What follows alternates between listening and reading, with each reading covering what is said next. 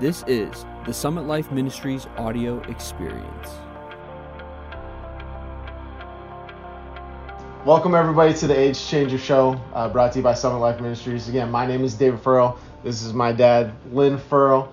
As we always say, and we start off every show, our mission is to elevate, equip, and empower. We want to elevate the church's vision to see God's eternal purpose. Yes.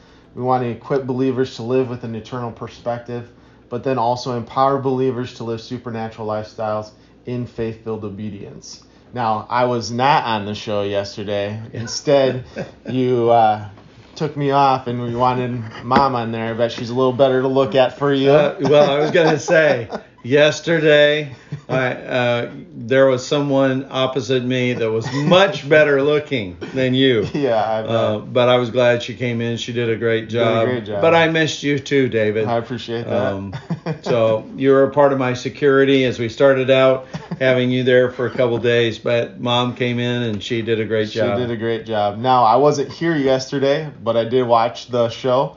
And as you're talking about how we have a big part in the return of Jesus That's right. Christ. It's a change in paradigm that God is going to establish in the church in the last days, that we are full partners in his return. Mm-hmm. And we've got to understand that. Yes, we do. And I know we didn't get to the certain things yesterday that you wanted to, so let's go ahead and just kick it off and let's get into it. Okay. I've been wanting to actually get into heart and soul and look at a passage of Scripture that shows us where this paradigm, this scriptural paradigm that I believe the Holy Spirit is trying to bring to the church, that will change our perspective and what we believe about the Lord's return. I said yesterday that I think many in the church are saying, Jesus, where are you at? Why aren't you here? Why aren't we there yet? And actually the Lord is saying, no, I've been waiting on you for several thousand years because I authorized you. I empowered you by my Spirit. I gave you a kingdom mandate. I wanted you to announce and demonstrate the reality of my kingdom. And I've been waiting on you to partner with me to bring about my return. And so I left us yesterday with a statement that I clearly said. The church in the last days has a forerunner call upon it to fully partner with the Lord, that in that partnership will bring about the return of the Lord Jesus. Yes. And so, again, we need to understand, we're not waiting on him. He is waiting on us. And you go, well, where is this found in the Word? Because I've not heard that clear of a statement, that I've heard about the Great Commission and us preaching the gospel and sharing, but I've never heard it so clear and distinct and emphatic of saying he's waiting on us, that we're not waiting on him. Well, I want to take you to a passage of Scripture that I do believe is paradigm shifting, and we're going to unpack it. And I think that when you start allowing the Holy Spirit to renew your mind and shift your paradigm, you begin to see so many other passages of Scripture where you see this thing from a different perspective, through a different lens. You begin to see it through God's perspective of how he's been waiting upon the church. Yeah. So I want us to go in our Scriptures, or if you have your devices, I want us to look specifically at a passage of Scripture in 2 Peter chapter 3. And we're going to begin in verse 8. And I just want to set a context, and I don't want to read too much, but I do want to read enough of the Scriptures to where you see what Peter was shaping for us in how he's talking about the last days, the day of the Lord. He said, but do not overlook this one fact, beloved, that with the Lord 1 day is as 1,000 years, and 1,000 years is 1 day. The Lord is not slow to fulfill his promise, as some count slowness, but is patient toward you, not wishing that any should perish, but that all should reach repentance. Now, I want to just stop there in that passage of Scripture. obviously there was an expectation that the Lord's return was going to be in a short period of time following his ascension, that it wasn't going to be a 2,000-year interval, that it wasn't going to be a long period of time.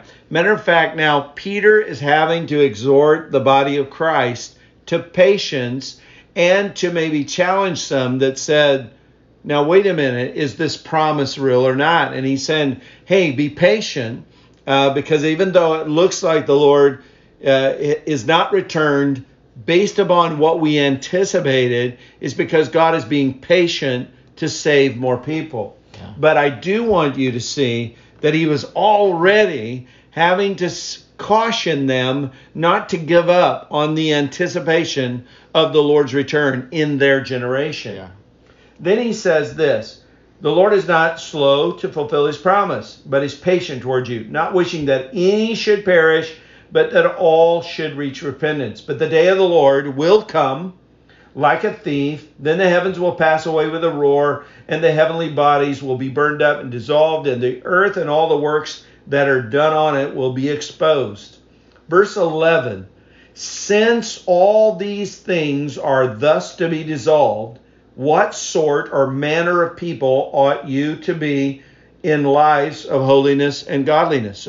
He's exhorting them to live a life of purity, a life of godliness, a life of Christ-likeness in anticipation of the days that could be upon them. Yeah. But this is the passage that I want to have us zero in on. In verse 12, he says, waiting for and hastening the coming of the day of God, because of which the heavens will be set on fire and dissolved, and the heavenly bodies will melt as they burn.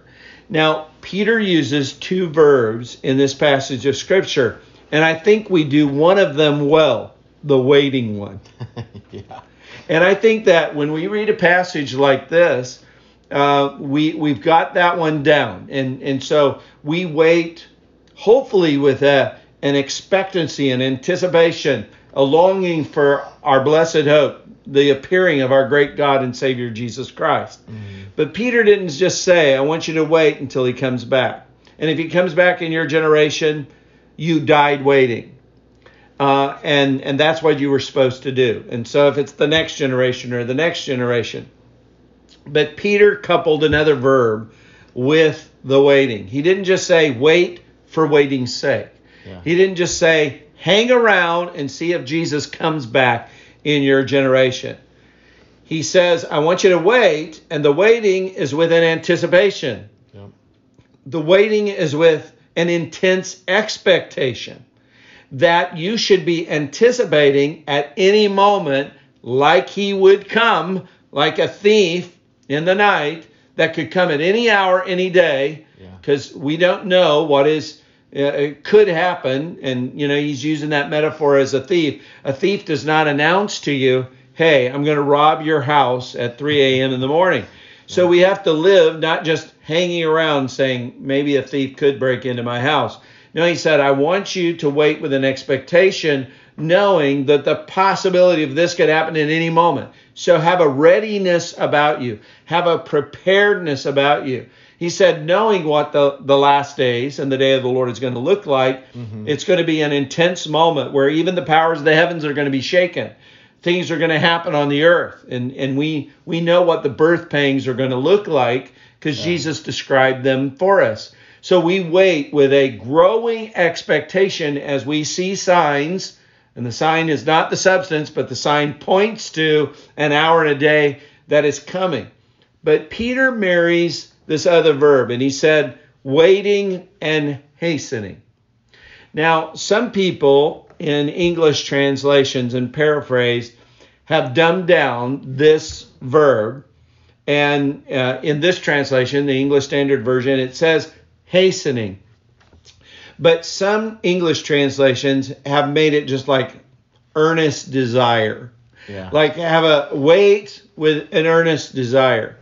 But I want us to unpack this Greek word. We're going to do a little bit of a word search. So I'm not, passionately preaching, but hopefully I'm passionately teaching. Yeah. I really want us to look at how this word is used in the New Testament. Because actually the English Standard Version does a great job of interpreting this word.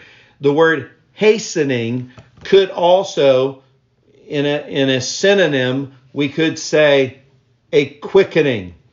We could also say, here's another synonym, an acceleration, a quickening of the pace, an accelerating of this moment. So we're not just patiently waiting, but we are waiting with an anticipation, and we are pushing and accelerating this event towards us.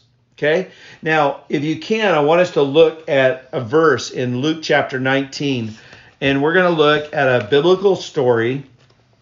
And you are familiar, David, because I know that you were raised in a pastor's home, and you heard many Bible stories, and Yes. and you've logged in many hours in Sunday school and children's church, and hopefully it was fortunate for you that you've been under the sound of my preaching for many, many years. Yes, for sure.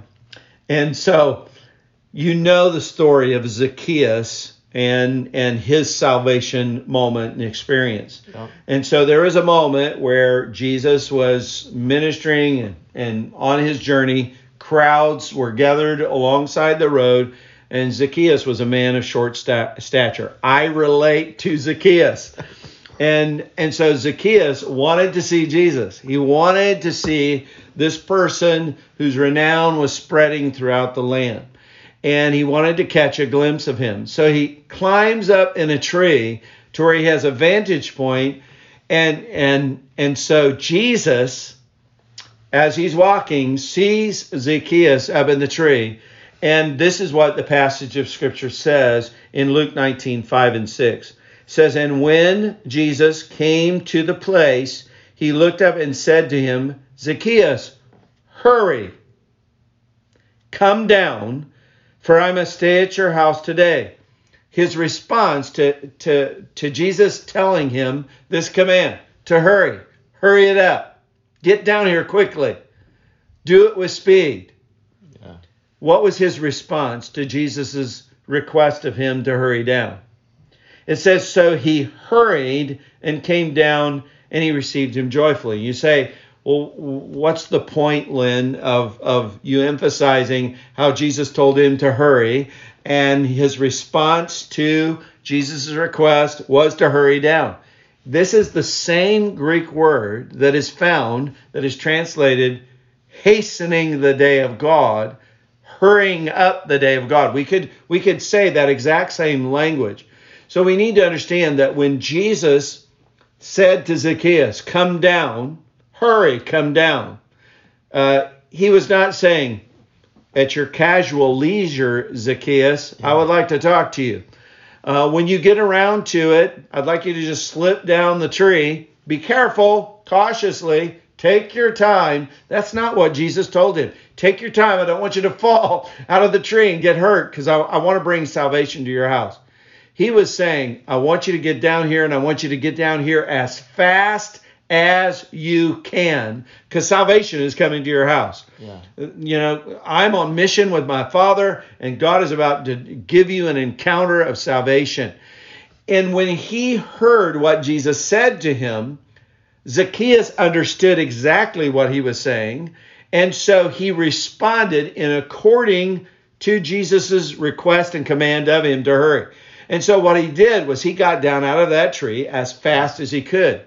So when we read this passage of Scripture in 2 Peter, and he said, I want you to wait and to hasten the day of the Lord, he was saying, actually, I want you to speed up this moment.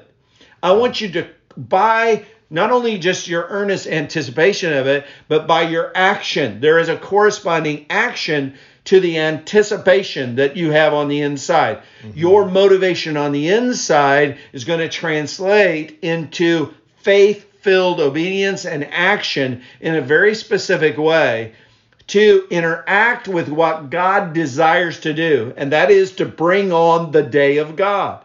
Now, the day of God, we want to say, God's responsible for the day of God. God says you can initiate. You can initiate. You can facilitate. You can engage me and welcome me and invite me to come back to this planet.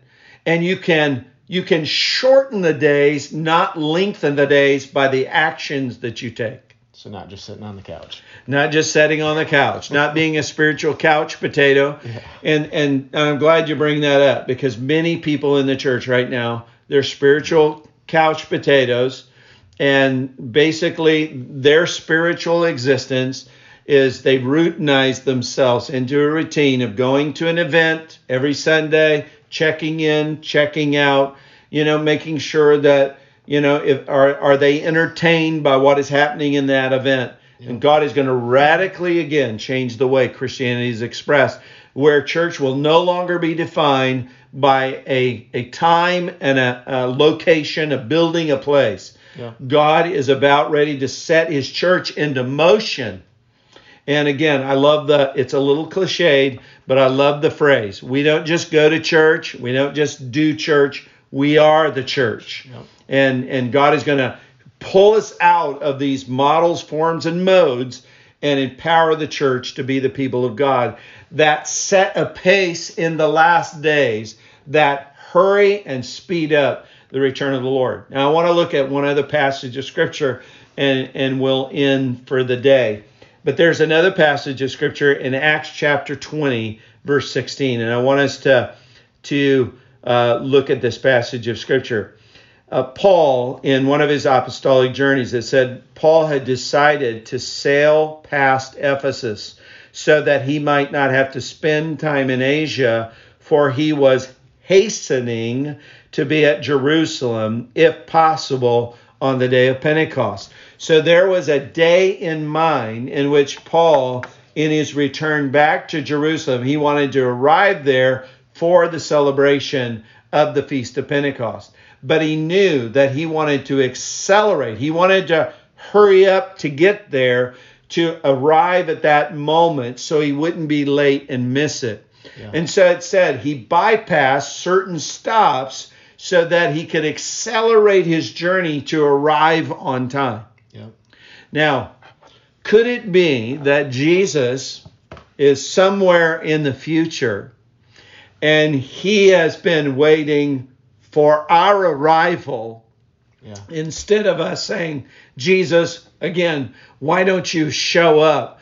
That he is awaiting for us to mature and progress, and in that progression of maturity, in our understanding of our high calling of God in Christ Jesus, in us growing up into a stature unto him, to be a suitable partner and a suitable helpmate and a bride. Could it be that he is waiting for us to cover the ground to finally meet him in that moment of kingdom consummation? I believe it is.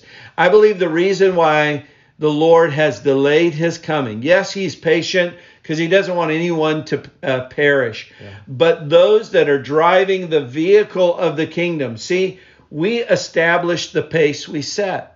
And so I say that if we're going at a snail's pace, if we're progressing so slowly in our maturity, in our progress towards the day that God wants to bring about a kingdom consummation, we're the ones that are actually setting the pace. Yeah. We're either going to postpone and delay his coming, or we're going to accelerate that moment. And I want to say this. Our desire leads to motivation and intensified action. And so you can see that if we have a problem where there's not an intensity in our faith-filled obedience and action, really we've got to address the issue of the church's motivations. Where is our desire? Where is our longing? And I touched on that yesterday with Carmen. But God has to change in a wholesale way the motivation of the church. What are we laboring for? What are we longing for? Are we truly seeing God's plan and purpose from his perspective to see what he is desiring to bring about? Or are we just in the comfort zone of that which is temporal and that which is transient, and we are locked into what I call bondage, a chain to this age. And God has called us to be bondage breakers. Yeah. He's wanting to break the chain to this age to where we move on to a new day, where we see the dawn of a new day, and it's the day of the fullness of his kingdom. So the challenge today is that God wants us to quicken the pace. Our pace is not going to be intensified until God radically changes the motivation of the church's heart to where we yearn and long for what he longs for. And David, there is a growing yearning within me. I want my king back in the earth. Yes. I don't want to live another day without him receiving what he has longed for and what he suffered for. Yeah. Well, that's where we're going to stop today. And I know we're going to have a question and answer time tomorrow. Yeah. So if anybody has questions, Dave's going to tell you how to get those questions to us. Yeah. I hope this has been thought-provoking. So, Dave, I'm going to just have you share. Yeah. If everybody has questions, feel free to put them in the comments. Tomorrow we are going to be doing a question and answer on what we've covered this week. So Monday through Thursday. Tomorrow we are going to answer the questions. So please leave them in the comments. If you want to see more content from Summit Life Ministries, make sure you go visit our website at summitlifeministries.com, but then also subscribe to our YouTube channel, follow us on Facebook, Twitter, Instagram, and make sure you like our stuff. The more that we have people like and share the content, the more it's going to get out to people and we can spread the word.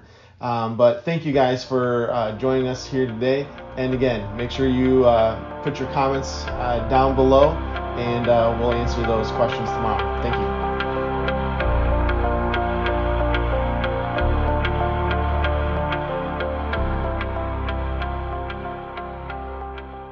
What's up, everybody? This is Josh Furrow from the Summit Life Ministries team. I just wanted to thank you for tuning in to the podcast. Make sure you subscribe, leave us a review, and have a blessed week.